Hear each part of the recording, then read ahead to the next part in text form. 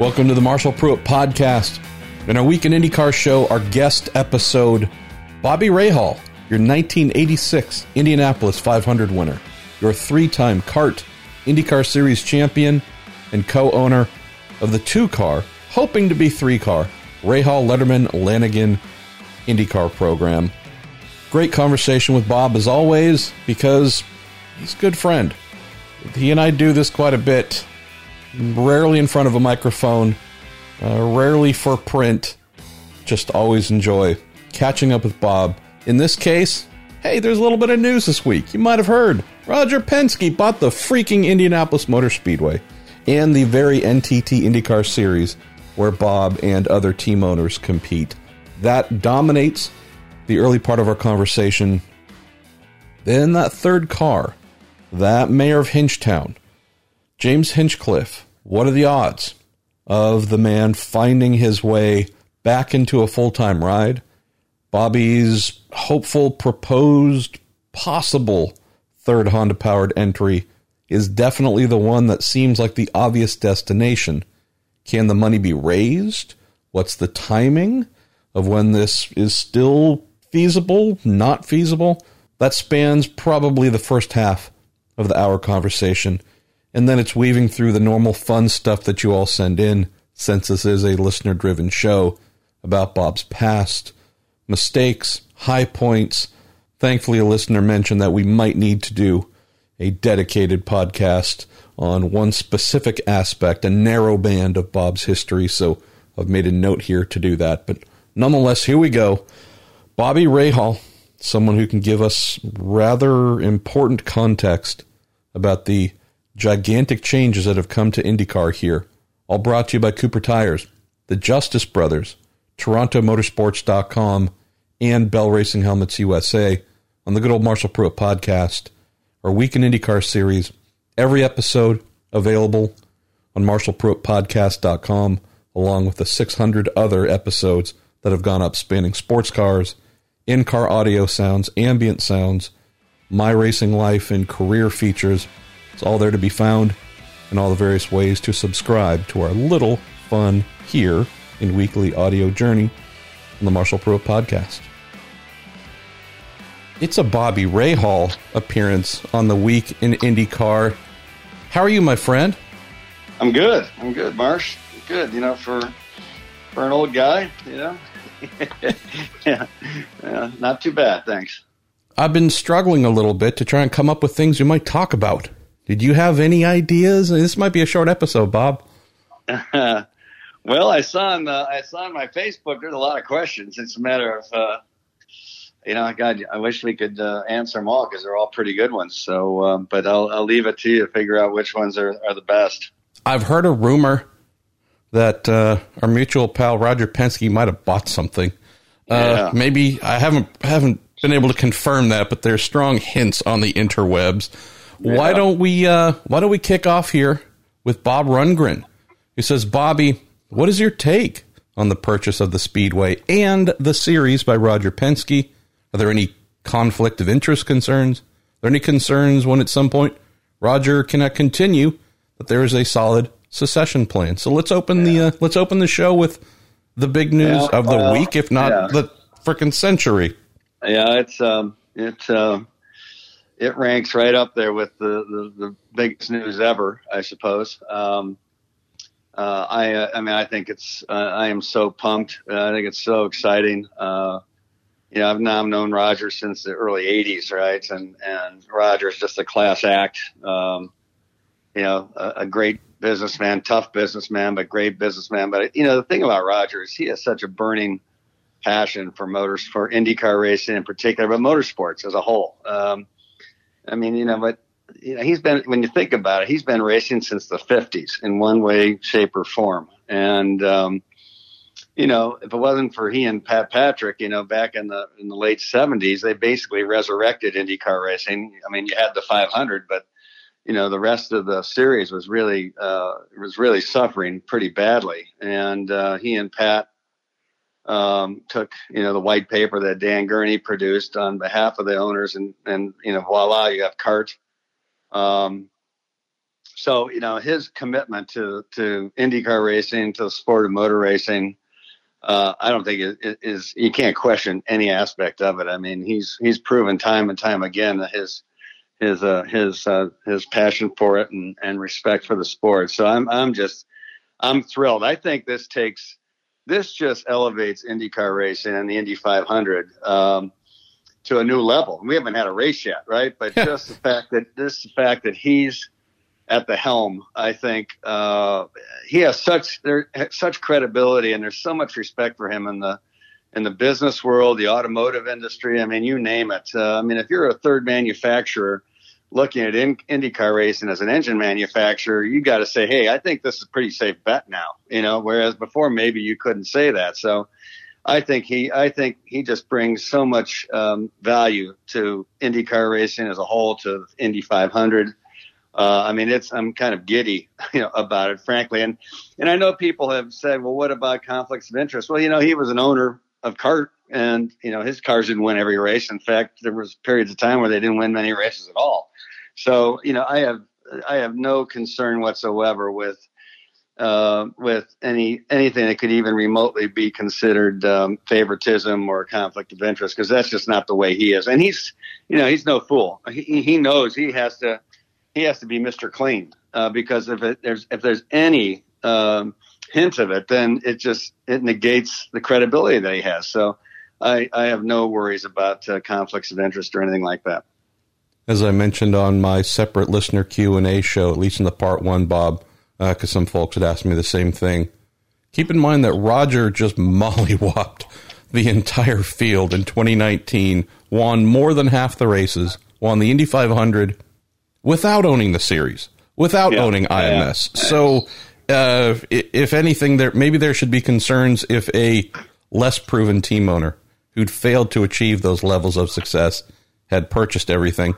Maybe malfeasance would be an issue there. Here, the guy's dominated without owning all the toys. Well, and again, his track record over the years is such that, and it's not about the racing, it's about the way he does things. And, he's there to win. And, I don't think for a moment that attitude is any different by owning the series. I mean, as far as for the series and for the entrants and the teams, he knows he has to have strong teams. He knows he has to have competitive racing and fair racing. I mean, he's no fool. So he knows he has to have that for this to really work out. So like I said, I have no concerns whatsoever. And if anything, I think, if it was going to be sold, if the Speedway was going to be sold, frankly, I don't think it could have been sold to a better guy. And it could have been sold to a lot worse people, So I think we got to be pretty thankful that Roger stepped up, when he had the opportunity. And because, as I say, this is a huge deal for all of us in IndyCar racing, for the Indy 500, for the future of the sport. I mean, just huge. Well, I can now reveal exclusively here that the Miller and Pruitt bid for the Indy 500 and IMS didn't go through. The offer of weekly pork tenderloin sandwiches and all the Pepsi the Holman and George family could drink didn't quite make it past the lawyers. Our pal Jeremiah Morrell asked a similar question, asking how, and maybe you can give some insight here or some background, how is Roger's purchase of everything different in any way from, say, Tony George and the Vision Racing / Ed Carpenter Racing team that he's been an owner of and whatnot? Maybe that's a guideline for there you go. Practices. There you go. So certainly Ed he had no special benefit being the stepson of Tony, and that just proves the point, I guess. But conflicts of interest and things like that are that's just not going to happen. I can guarantee it. Another thing I'll add in here, Bob, and maybe you can share if you had any similar thoughts. I do know that someone like Roger, someone like a Chip, I would assume there might have been some concerns, not necessarily immediate concerns, but, hey, we love this sport. We love this circuit. What is its long-term future? What is the thing that will keep it in place and secure? The thought of, is there a way that maybe one of us could become that steward? Do you think there's anything along the lines for Roger of someone who's invested so much of his life at Indy thinking, well, if I have a chance to be that person who can maybe help secure its true long-term future, maybe that would be a pretty amazing thing just based on the passion that he has for this, wanting to protect this. Oh, yeah. Yeah. No, I think, I think that, certainly when Roger called me at 7:30 in the morning yesterday, to tell me, of course, I'd seen the heads up from Mark Miles that there was going to be a release about this. And then Roger literally called me like a minute later. And, we had a great discussion, and I frankly, I thanked him, because I think IndyCar racing is in great hands right now. We've had great stewardship with Mark Miles, I think, and Jay Fry and their staff over the last, 7, 8 years, however long it's been. But now we've got a vision, that a guy that not only can have the vision, but a guy that can make it happen. And also a guy that, listens, talks to people, listens. And I think that's what's so valuable. So for Chip or me or anybody, I'm sure Roger's going to reach out and talk to all the owners and all the other, he's reaching out he's going to be reaching out to the fans. He's a guy that understands that the way you get things done is to create a consensus and based on the information you get from a lot of different people, and you go off and make it happen. So, as an owner, I feel that the security and the growth of IndyCar racing has never been better than it is right now. And as I say, I think everybody's is very pumped about the possibilities. Let's get into some of our additional questions on the theme here. Ryan Ward says, Bobby, when you get a chance to sit down and talk to the captain in the coming days, and he asks, what's the one thing he can do to maybe help your team attract more sponsorship, so you can in turn hire a third driver? I think this is another emerging topic here, and help grow the series. What would be your answer? So that's a good one. When RP calls, says, Bob, give me some thoughts to put on this to-do list. Are there any that come first? Yeah, no, I think that's a very good question. And, and let's face it, it's not like there's a magic pill that everybody's going to take and voila, it's all's better. It's going to take some time. But I think that clearly as we improve the TV ratings, as we improve the spectator attendance, which has been pretty damn good over the last several years, as we create more positive news about the series, that generates more interest by corporate America. Again, the fact that Roger Penske, we had a discussion yesterday with all of our sponsors to answer any questions they might have about this and what the effect of this was. And I think everybody felt, we probably have 20 sponsors or thereabouts at various levels, and various types of sponsors. And I think to a person, I think everybody was very positive about what this was going to mean for their investment in IndyCar racing. So nothing's going to happen overnight, but this is the start of everything that's, going to make this growth that I speak of, possible, and anything else that enhances the value. Just him coming in and buying it enhances the value, as I said earlier. But this is going to be something that corporate America is going to say, okay, it's in great hands. Roger Penske's got a great reputation. His companies are hugely successful.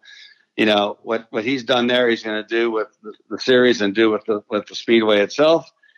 We should probably get in on this thing. So I think, as I say, just the impact of it is I think huge for us. Let's go, Bob, to where should we go? We are blessed with an abundance of great questions in a somewhat limited amount of time. What do we go to our pal Vincent, who says, Mr. Rahal, what is your favorite Holman family memory? Boy, there's a lot of them. I think I think what I would say is of course, Tony Holman passed away before I got to the Speedway, so I never knew him. And I certainly wished I'd had, because he obviously was a dynamic person. You listen to AJ Foyt talk about Tony Holman, and this man had to have been really something else. But for me, I have to say, Mary Holman George was such a kind lady. And I remember the year I won, we had a young girl, a family with us, and she was a special wish child. She had cystic fibrosis, and she and her parents and her two sisters, one is a sister, one brother, who one of them also had cystic fibrosis, if you can believe that. They came to the race as our guests, and Mary really took an interest in them, and really kind of took them, while I'm out driving and doing everything I'm doing. I mean, really, Mary rolled out the red carpet for them. And I always just thought, nobody asked her to do that. She just did it. And I think that, that was she was just a very kind lady. And I'm not sure many people, if you weren't around her a lot, might not know that, but she was just a very, very kind person. And so that's probably the best. This family had a great time. Of course, my winning, that didn't hurt, but it was the whole experience. And so I think that's probably my fondest memory of the family. Absolutely. Let's go, Bob, to a theme here. Got a couple questions. Don't know if you've heard, there's a Canadian IndyCar driver who is rather popular, and idiots like me, like Miller, and also some awesome fans seem to think that a third Rahal Letterman Lanigan Racing entry might be a perfect fit for a certain mayor of Hinchtown. Jack Holman asks, how can fans help get the mayor in a third car at your team? Horatio Frey, when will you confirm James Hinchcliffe as a driver? Let's stay there for a moment. So let's talk about the situation, Bob. We have a driver, won 6 races. We know that, in 2013 with Craig Hampson as his race engineer, 3 wins that year. We know that Hinchtown, an incredibly valuable member of our community, and also connecting what we do to the outside world. What comes to mind when you think of the situation Hinch is in, and is there a possibility, is there a way you think he might be able to land under your tent? Yeah. Well, this, I feel bad for Hinch, because, I've known James since, he and Graham, and, I'm trying to think who all, I think Wickens and some guys like that raced go-karts against each other, back when they were like 9, 10, 11 years old, 12 years old. So I've known Hinch for a long time, his family. And it's a lousy, frankly, lousy thing that happened. It reminds me of, in 2010, Graham was at Newman Haas Lanigan, and then McDonald's pulled out at the last second, and he went from having a ride to not, and everything else was taken. And, he was able to piece, some of a season together the next year, but it's a tough position. And for James, it's kind of obviously, for 1 minute you think you got a deal, and then the next minute you don't. And it's, of course, really late in the year. And of course, most everybody has made their plans. But, I think, and I said, and I think others have said, if we could find money, I think we'd try to certainly run them, or run some races with him, whatever the case may be. Because as you say, he's proven to be a winner. Good guy, very personable guy, very popular in the series. So it's a tough position for him to be in. And I don't know. If we had the money, we'd be there, but we don't. I'm not saying we're not looking for it, but it's just, the money just doesn't grow on trees, as you well know. So, all he can do is just, work, try to figure out how to put it together, with, appeal to everybody who's ever said anything to him that he would do something for him or whatever. You just got to go out and try to make it happen. And As I say, it's a real shame. I got to believe that something's going to work out for him.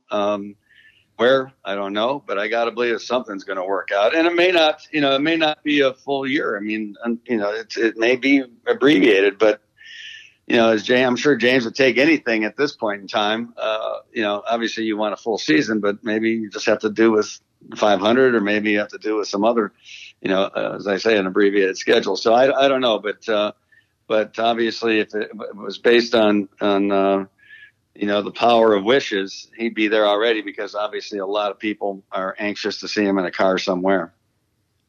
Unfortunately, I don't have the person's name in front of me, Bob, but sticking to this theme, someone asked regarding the timeline, is there a cutoff date for fielding someone in the third entry, and whether that could be Hinch or someone else, knowing that we do have a few months, right? We've got about 3 months until folks need to start packing things away to head towards Circuit of the Americas for spring training in early February. Does that timeline help? Is that timeline something where you would not want to wait until, say, February 1st to see if something could happen? So curious what kind of window we're talking about if Hinch were able to find something to bring to you. Well, the big problem that we certainly face, and I can't speak for some of the other teams that have expressed an interest in him, but the big problem we face is personnel, because we don't have 3 cars worth of personnel, mechanics, engineers, truckies, you name it, right? We've got 2 cars, because that's what we have, is a 2-car team. And that's the biggest thing. It's not acquiring the equipment or all the hard assets. That's not the issue. The issue is the personnel. And certainly at this stage, like anything, the good people are pretty much committed. So that to me is the real, that's the real, the reality of what we face, certainly. And I'm not, as I said, I can't speak for others, but it's just, and you just don't want anybody, you got to have good people. So that's the challenge. And that's a pretty tough challenge this late in the year. I guess that raises the other point of, while if someone knocked on your door today, whether it's a great sponsor or series of sponsors or a great driver with funding to bring, on November 5th, the odds of finding those highly talented mechanics, engineers, truckies, etc., better odds of that happening today than 3 months from now. So there's bit of a built-in governor in terms of timeline to try and make something happen. Yeah, for sure. But I would just again caution that it's finding good people at this point in time is that's the real tough part. That's the real tough part. Stay here. Tristan Woods asks, Bobby, can you compare anything like what we've seen happen with Hinch during your driving years? And is there anything that compares to it that you saw that you thought was fairly crappy in your era? Well, I mean, like I said, Graham went through this when McDonald's pulled out at the last second, probably this time of year, maybe even a little later, I think. It pulled out in 2010. And, and he'd had a good year in 2009. I think he finished 7th in the series, and he had 2 poles, had some good races. So, I've seen that. From my standpoint, I mean, I had in 1979, into 79, or 1980, I should say, I didn't have a very good year with the Can-Am team I was with. I mean, we had some decent finishes, but I didn't have anything to speak of and couldn't get a ride. A year earlier, everybody wanted me. And a year later, nobody would return your phone calls, and now nobody had made a commitment to me and then bailed out at the last second. But clearly similar types of situations happened to me at times, especially early in my career. I guess you never took everything for granted. You just, when it happened, it happened. But, but there have been situations like this, although not that many, but there have been situations like this in racing in the past, and I suppose there always will. But it's it's obviously not. It's just a shame because it puts James in a really tough place, and you got to say that was that deserved, and I have to, I think most people would say no, but it's a cruel world out there, and it happened, and so now he's just got to try to make the best of it. Last question on the third car world, and I know you've already addressed significant part of this, but Duncan asks, with regard to a possible third RLL seat, would you consider working with, say, two drivers, combining a driver with, say, half a budget with another driver and do a ride share, or is your mindset more one driver, one season? Well, clearly one driver is a better situation, because especially if it's a very good driver, the whole idea of running multiple cars is to make the team as a whole that much stronger. It's not just to say you've got a third car, and at least that's our attitude. Our attitude is you only do it if it's going to make the other two cars better, and the other two are going to make that car better. So you don't, it's not a matter of head count. If you had to, and we've certainly looked at that, we've considered that, because there's a lot of guys that really don't want to drive the ovals, especially those from Europe, who probably would be quite strong on the road circuits and the street circuits. So, okay, who do you get that would do the road courses, the street courses, and then who do you get to do the ovals? So, I mean, people have done that. People, before, last year, the year before, Ed Carpenter did that with his driver in 2018. The guy ran the road courses, he ran the ovals. Is it the ideal situation? No, not in my mind. And of course, sponsorship is an issue then at some point. But if you had to do it, I suppose it'd be worth doing. It would just be a matter who it is, who are the drivers. And then again, you've got to have the people to man it. So, it's just not as simple as saying, yeah, I'd do that, because again, you have to have the foundation for it. But it would, if somebody who was clearly really good and the money was available and we had time to collect the people to man that team, and it was, one guy on the road course and street course and the other guy in the ovals, I mean, we'd probably look at that pretty strongly. I'm going to throw in a question here because I think it kind of sort of fits. Had a number of fans, I wouldn't say a lot, but a number of fans inquire very gentle terms about Nico Hülkenberg, who appears like he might be on the outside looking in terms of Formula One ride. No, Dale Coyne has offered a quote somewhere saying that he might be interested in looking at Nico. As someone who has spent a fair amount of time in F1, Bob, curious what comes to mind when you hear about someone like a Hülkenberg who could be on the market, could potentially come to IndyCar, F1 guy, but he's never won a race. That podium sure has been elusive. Been around for a while, so his name has some cachet. But he's not... Is there still that, he's a Formula One driver, we should talk to him thing? Or do you think those days have maybe passed where Nico, Hülkenberg coming on the market, doesn't lead to a feeding frenzy in IndyCar? Yeah, well, I mean, there's been all kinds of Formula One drivers that come into IndyCar racing. Some have gone pretty well, like Emerson and people like that, Nigel Mansell.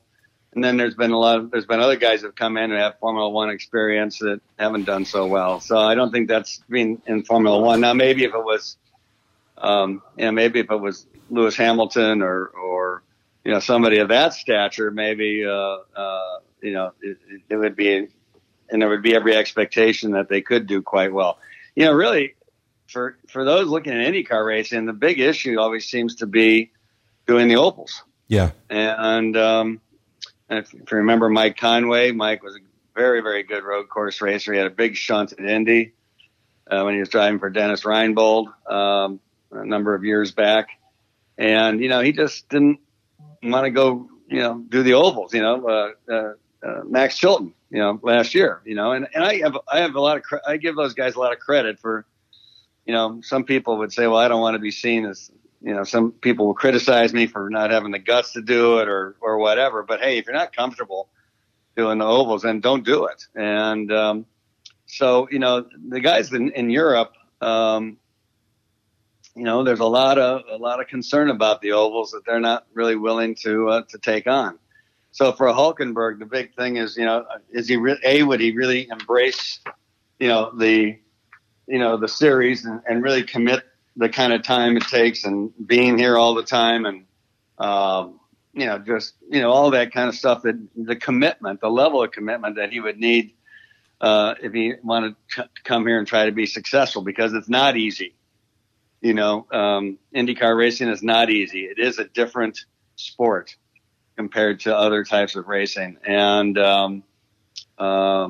so, if you're willing to commit yourself to it, hey, why not? But if you go in and say, well, I only want to do these races or that races, well, then you're not going to get many opportunities, because the teams are looking for somebody who's going to do it all.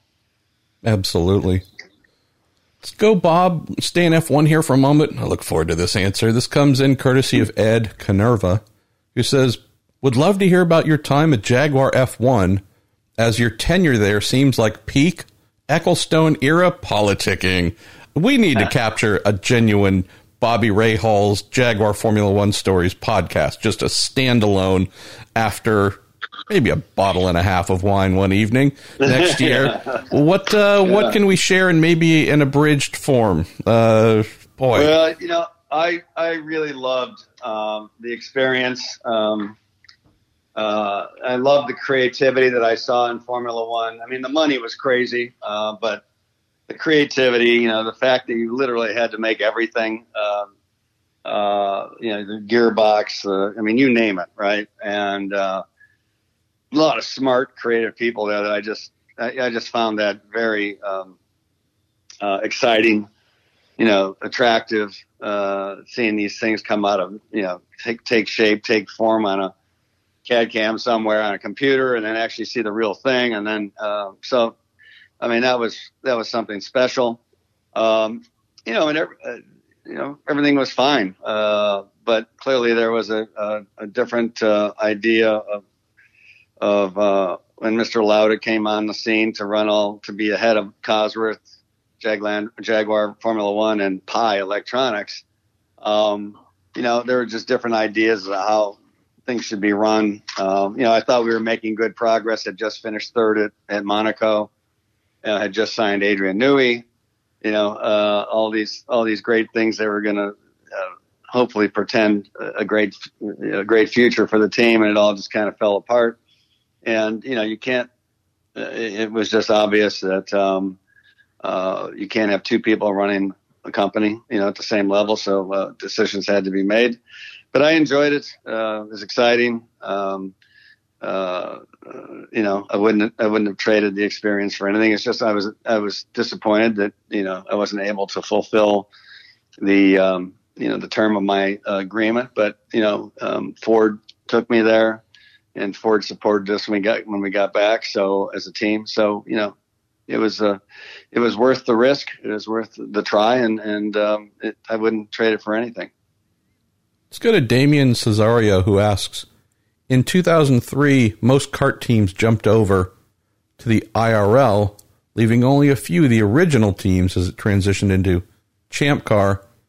Damian's curious why you took the team to the IRL instead of remaining in Champ Car.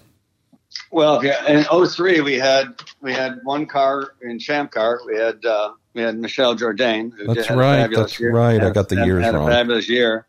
And then we had Kenny Brack on the IRL side. I mean, what really brought me back to IRL to a certain degree, to a large degree, was Mr. Osaka, who had been my direct contact at Honda when we began the program in 1990. Well, I first took him to the Long Beach Grand Prix in 1989. And Osaka-san was just a super wonderful man. And of course, as you all know, we helped bring Honda into IndyCar. We ran one year in '94, it wasn't such a good year. We probably made some silly decisions to leave Honda at the time based on various things. And, and then I got to watch all my competitors, many of whom tried to keep Honda from coming in with us. I saw them get all the benefits of that. But in 2002, I got a call, never thinking I would ever get the chance to be with Honda again. In 2002, Mr. Osaka called me. He was at the U.S. Grand Prix in Indy and said, would I meet with him in Indy? So I was shocked when I got this phone call. And so obviously, yes, absolutely, I'll come see you. So because we had developed a friendship, I have a great picture of he and Graham walking, and Graham was 4 years old. Wow. In 1993. So we had a personal relationship as well as a professional one. So anyway, when he asked me if I would meet with him, I absolutely jumped at it, and we met in his hotel room in Indy, and he said, would I come back to Honda? And he was like, wow, I never thought I'd get that offer again. And of course, absolutely. And so that was to take Kenny, because if you remember, Kenny drove for us in 2001, Kenny Brack. Yep. He left us, went to Ganassi in 2002, and then came back to us in 2003. And part of that was the potential of driving with Honda. So because Chip was with Toyota, and so we were able to put that deal together, and that's kind of what I won't say pushed us, but that's what motivated us to take Kenny and to go into the IRL with the one car. We kind of had a foot in both camps in 2003, but by the end of 3, it was clear that you really couldn't do it that way. And so we decided to put all of our eggs in the IRL basket. And of course, we won the 500 in 04 with Buddy Rice. So it was, I guess, a reasonably good move on our part. Not so bad in hindsight. Yeah. Let's see. Let's go to Lance Snyder. A couple things here. We're going to dive into a little bit of history. Says, Bobby, is there one thing in your racing career that you regret? It could be a race got away, a deal going awry, or something in between. I don't really, if I regretted anything, I wished I'd had some adult leadership management when I raced in Europe in 1978, 79. I had, of course, I raced in Formula 3 in 1978 and then did the U.S. and Canadian Grand Prix. And of course, the idea being that I'd run for Wolf in Formula 1 in 79, and everything kind of fell apart. So I was on the outside looking in. I think maybe if I'd had some adult management, because I was 25 years old, I think maybe, I would have been able to continue. I mean, who knows, but I just think maybe that would have made some difference. But in the end, I really can't. I look back, and I had good years, I had bad years. I had, some what ifs. I mean, like I said, in 79, I came halfway through the year to replace George Fulmer in the Can-Am team that he drove for. And then in 5 races, we ended up, on the front row. I think every race ended up winning a race, a couple top 3s. And I was like the flavor of the year. I had Paul Newman calling me about driving for him in 1980. I had Carl Haas.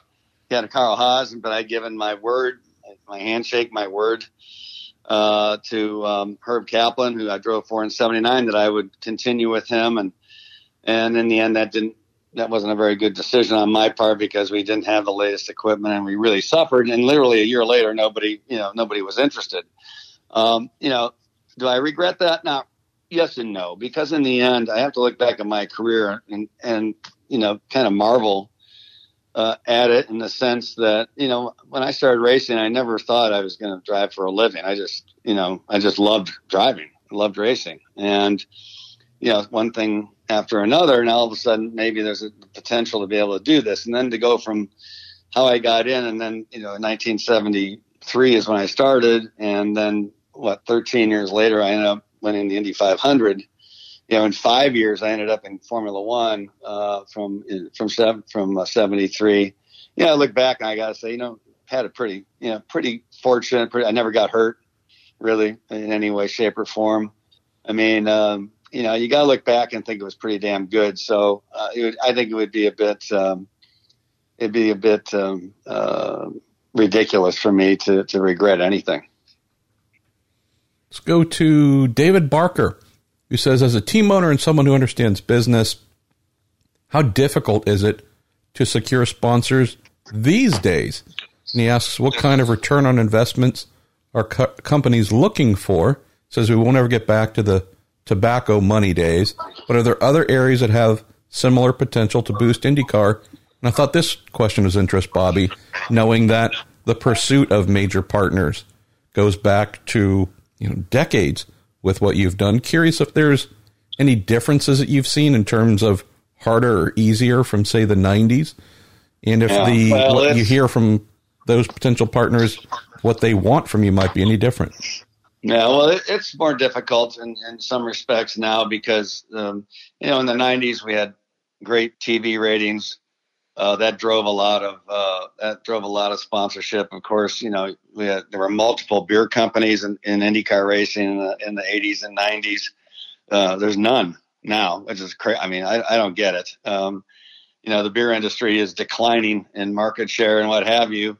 And as far as I don't think anything's changed. Guys drink beer and guys go to races. So I'm still a little bit unsure why beer companies aren't in racing. But anyway, in the 80s, 90s, you probably had 5 or 6 different beer companies or beer brands, in the series. Of course, when the tobacco, as you said, when the tobacco companies left, I mean, that took a huge amount of money just left the series, both for the promoters, for the teams. I mean, you name it.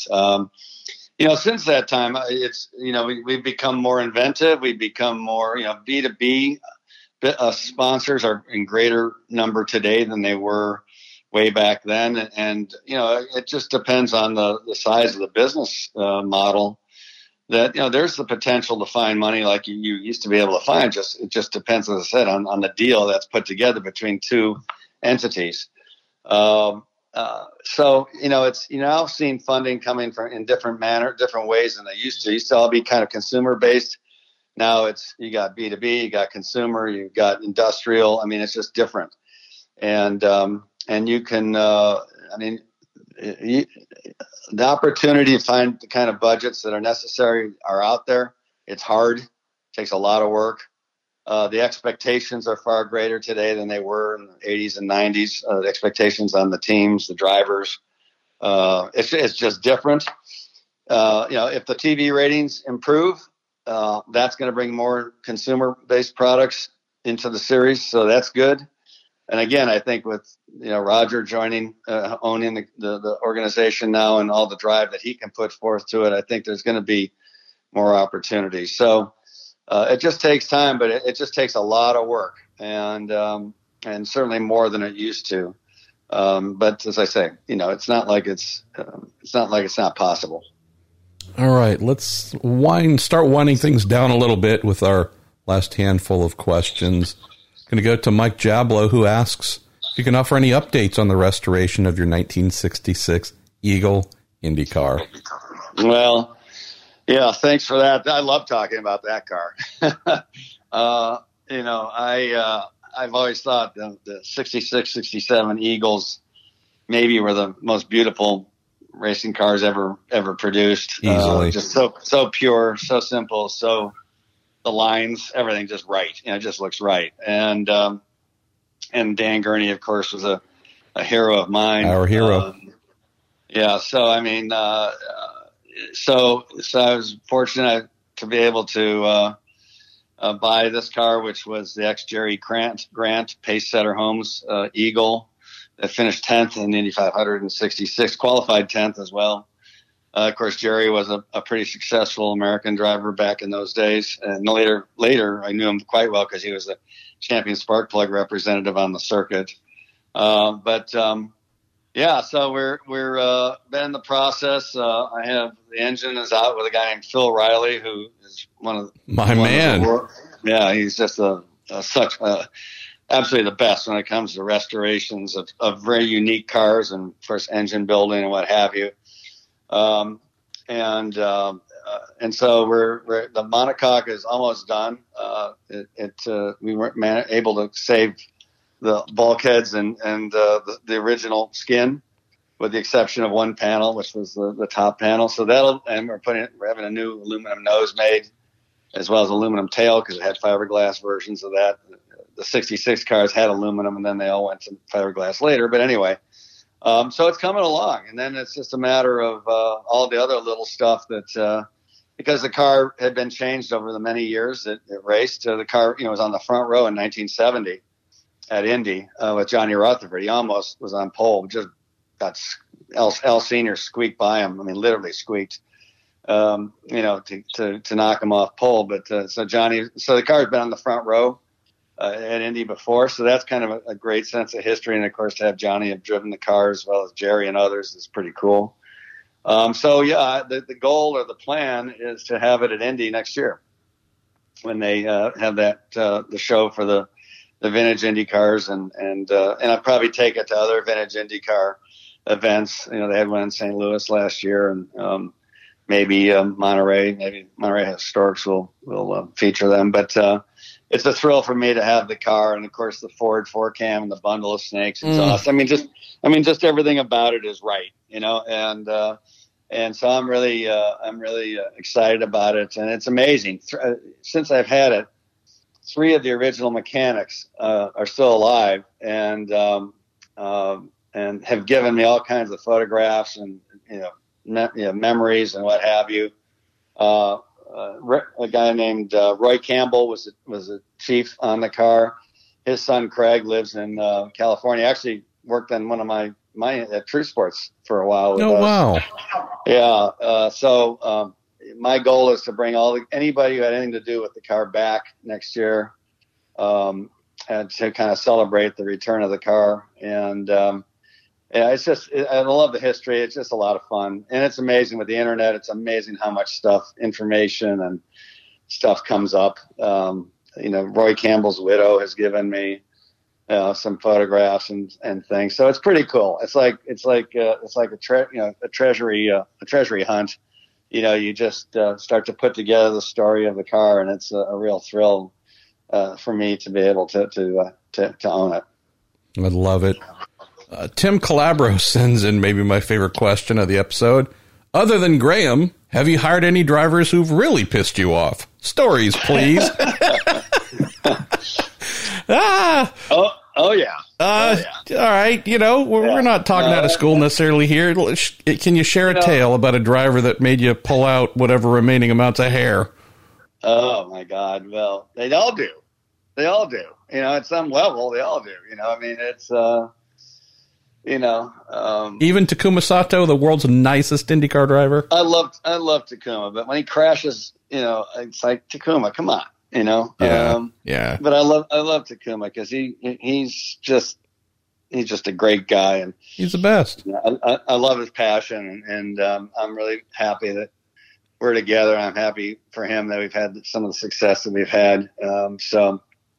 But yeah, especially I think if you're been a driver, and maybe things don't happen the way you think they should happen, then you kind of say, come on, you guys, let's get with the program. But then they tell me that I drove a long time ago, and what do I know? So that's a fair point. Very fair point. Let's go to David Zitterbart. He says, when Uncle Bobby was a guest at the 2015 RDC banquet, he pointed out that you, Bob, he said, Bob, when you turned up, you had open diffs and a whole bunch of different things, and I thought if that worked, we've been doing it wrong forever. So David's curious if you could share a story about whatever might have been the strangest thing you tried in terms of setup that either did or did not work. Well, pretty much everything we put on the car in the beginning in 82 didn't work.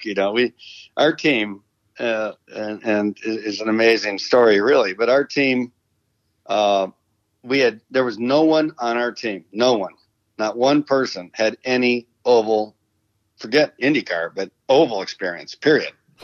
When we went to Phoenix, for example, for our first race in 82, and And, I mean, it showed, everybody else had sliding skirts in the car. We didn't, we didn't know anything about, we didn't really know anything about stagger, or any of that kind of stuff, weight jacking. I mean, we were road racers, right? Everything's supposed to be equally set. I mean, we had such a bad first race that we didn't even go to the second race, which was at Atlanta, not Road Atlanta, but Atlanta Speedway. Yeah. In the meantime, we hired Lee Dykstra, which was a pretty smart thing to do because Lee was a very accomplished engineer and been around a long time. And then we went to Indy and we qualified okay, but in the race we were pretty good. And so with Lee, and then we went to Milwaukee. Now all of a sudden, we were running like second or third, I think, and then the rear suspension collapsed. But nevertheless, all of a sudden, things like corner weight, things like stagger, it's like, oh, okay, I get it. In the beginning, I mean, we were babes in the wood. We didn't know anything, and we didn't know anything on the engine. In those days, you had your engines built by somebody. In our case, it was Franz Weiss, who was one of the best engine guys in the world. And but we didn't know anything about the wastegates and this and that. Herb Porter, who was a wonderful guy, who was at that time pretty much aligned with Goodyear, did all the Goodyear test engines. Of course, Herbie'd been around forever at the Speedway. Herbie's also was Tim Cindric's godfather. Yep. And in fact, Carl Cindric, Tim's dad, worked for Herb. Anyway, Herbie took us and told us all about how the wastegates work and everything. So, I mean, like I said, we were absolute babes in the wood when we went there. So anything that we did, it was wrong until about the third or fourth race. I love it. Learning the hard way, learning by not knowing anything. That's always fun. Oh, yeah. Ignorance was bliss. Let's go to Brian Rice. Says, Bobby, I'm sure you agree with me that IndyCar's return to Laguna Seca was fantastic. So sitting on the turn 2 hillside during the race and still seeing the faded strip of asphalt representing the old circuit, I couldn't help but be transported back to my youth, watching you dominate year after year in the mid-'80s. Brian says, I'd love to hear your perspective of that old layout from the driver's seat, especially those first 4 really fast left-hand corners. And also curious about what factors made you so fast there. Well, those corners separated the men from the boys, that's for sure. Of course, turn 1, they call the little bend right at the start finish turn 1. So that's really not much of a corner. But turn 2 was quite fast. And of course, the earth embankment was like literally 10 feet off the side of the track. So if you went off there, you were in for a big ride. The kink at Road America, that feels safe compared to the old turn 2 at Laguna. Pretty much. And then turn 3 was super quick. And the curb was it was a very steep curb on the inside. So if you touched it, I mean, it would throw you. So you really had to be very precise there. And turn 4, going up the hill. But, I don't know. I just took to that place, and and of course I'd raced there in '76 and from Atlantic. I think the next time I came back was '79 in the Can-Am, and I won there in the Can-Am car. And I think I was one of the first to do those first corners flat. So then by the time it came back, and '83 we had an issue. Engine issue, DNF, but '84, of course, everything clicked, and I don't know. There was just, every driver always has tracks that just for some reason, they just, again, I'll use the word click. You go there and it all happens. And Laguna Seca, was that way as a driver, and has been that way for me as a team owner. We've won, I think 11 major events there, both as a driver and team owner. And I don't know, but I love it. And, who doesn't love the area? Who doesn't? I mean, it's just a wonderful, I love going out there. And anytime you win at a place, you obviously love going back. So it was all good. Well, since RP has bought the Speedway, can we get you to buy Laguna and take it out of the hands of the silliness that continues to plague that place year after year? It's just a plead from a somewhat local resident. Yeah, well, it's certainly frustrating because anything that's kind of political like that, let's face it, that's politics, right? Oh yeah, I guess, and it's just it's a shame, particularly given what a fabulous return we had last year with the IndyCars. Yep. I think every time we've come back to an event, you're kind of holding your breath a little bit. We did it at Portland last year. I thought, God, I hope it's a good turnout. And I think we had a great turnout in on the return to Portland in 18. And then, and again, that seemed to be the same way this year in Portland. Then you go to Monterey, to Laguna, and you kind of got your fingers crossed again, and bam, what a great crowd. So, IndyCars obviously belong there, and because people want it there. So I think everybody's got to, figure out how to get along. Yeah, I think everyone there's no reason to be shocked when you learn that Scramp will not be retained. The one particular member of the Monterey government there has been on a very impressive media campaign to just destroy Scramp's reputation while deflecting any criticism of his role in any of the problems. So yeah, there's been a powerful anti-Scramp media campaign going on that it has worked. So yeah, we'll see who's going to be in charge when we return. And yeah, more turmoil coming to formerly Mazda Raceway Laguna Seca, now WeatherTech Raceway Laguna Seca. I hope not. Like I said, I hope that somehow everybody figures out how we can all get along. Can't we all just get along? All right, last one or two for you, Bob. John Hankins says, Bobby, how well do you get along with Graham's father-in-law? And what do you two talk about whenever you get to see him? That being the really mild, demure personality known as John Force. Yeah, well, first off, I have tremendous respect for John. This is a guy who came from not much, and really worked hard, for so many years until he started to get some success, and then of course the guy's dominant, and you have to respect not just his success, but just what he's done on and off the track for drag racing. I mean, this guy, you kind of wonder where would drag racing be today if it wasn't for John Force? Because, let's face it, there's a lot of guys that are running in drag racing, and probably in the general terms, the only person anybody knows is John Force. The guy's he's just a force of nature. So I have a lot of respect for John and admiration for what he's done. And he's a character, like people say, is that really the way he is? And I goes, that's no act. That's John. He's just, and I'll tell you a funny story, which probably answers the question in a roundabout sort of way. But so this is when Graham had been dating Courtney for maybe 6 or 8 months, and it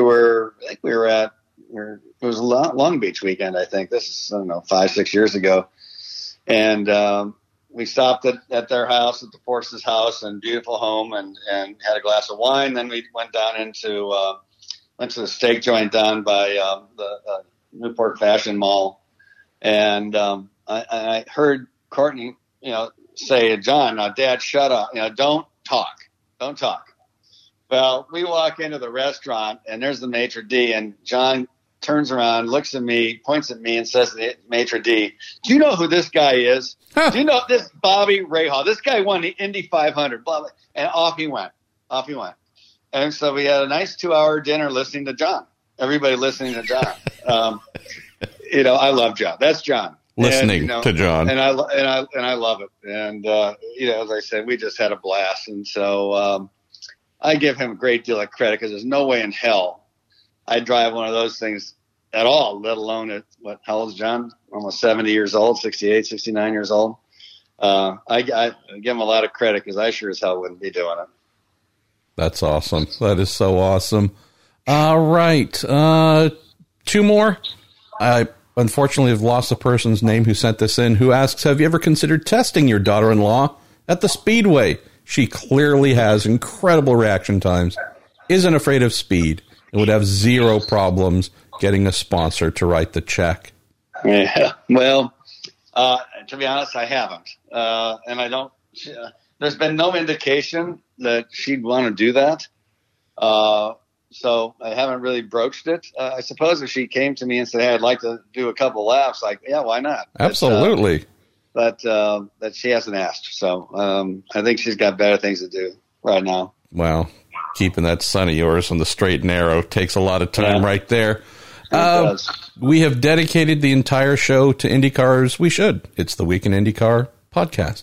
But let's close on something that's near and dear to our hearts.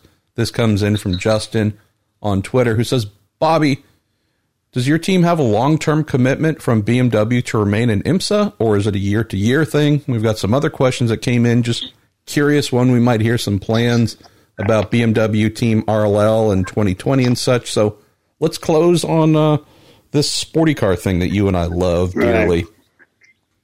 Well, we anticipate being together again. We're testing here at Daytona, and I think next week it is actually. So we anticipate it, that being done. Of course, BMW makes those announcements. So, I will leave it to them. But we've had a long relationship with BMW since 2008 is when it first started. And, I think it's been a good relationship from both sides. So we anticipate, I certainly anticipate being with BMW for many years to come. We'll see, but that's certainly my anticipation. I lied to you, Bob. We're not going to end on a sports car question. There's one here that I forgot that I had spooled up.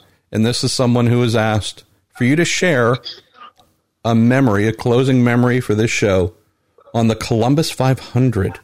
For those who don't remember this glorious event, can you tell us what it was and then maybe share a favorite memory from this? Well, the Columbus 500 ran. Jim Truman really made the Columbus 500 happen. And IMSA race, I think the first year was 85, I think. Yeah. 85, and then the last year was 88. It didn't last long. Of course, when Jim passed away, he was the force behind it.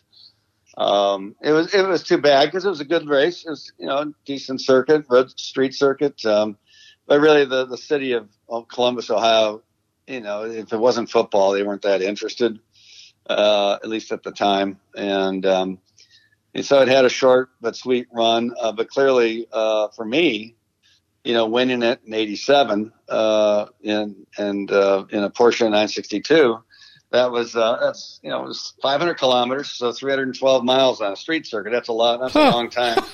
That's a long time out there by yourself.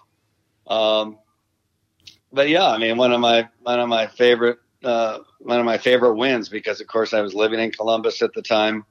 Had a lot of friends. Of course, Jim Truman had really been, as I said, the force behind the event.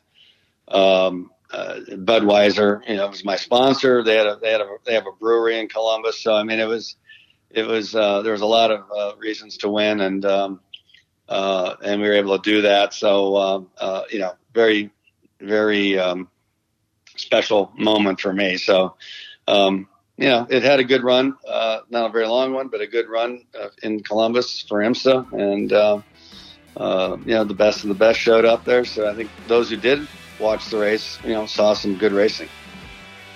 Bob, always a pleasure. When you and I get together, whether it's in person or on the phone, it tends to just turn into a gab fest like we've done here. So thanks to folks who've sent in great questions as the guidelines for the conversation. But more than anything, thank you, Bob, for taking some time here to be our guest and provide some fun backstories and also some context on this just game-changing move in our world of IndyCar and the Indy 500. Thanks. Always good being with you, Marsh.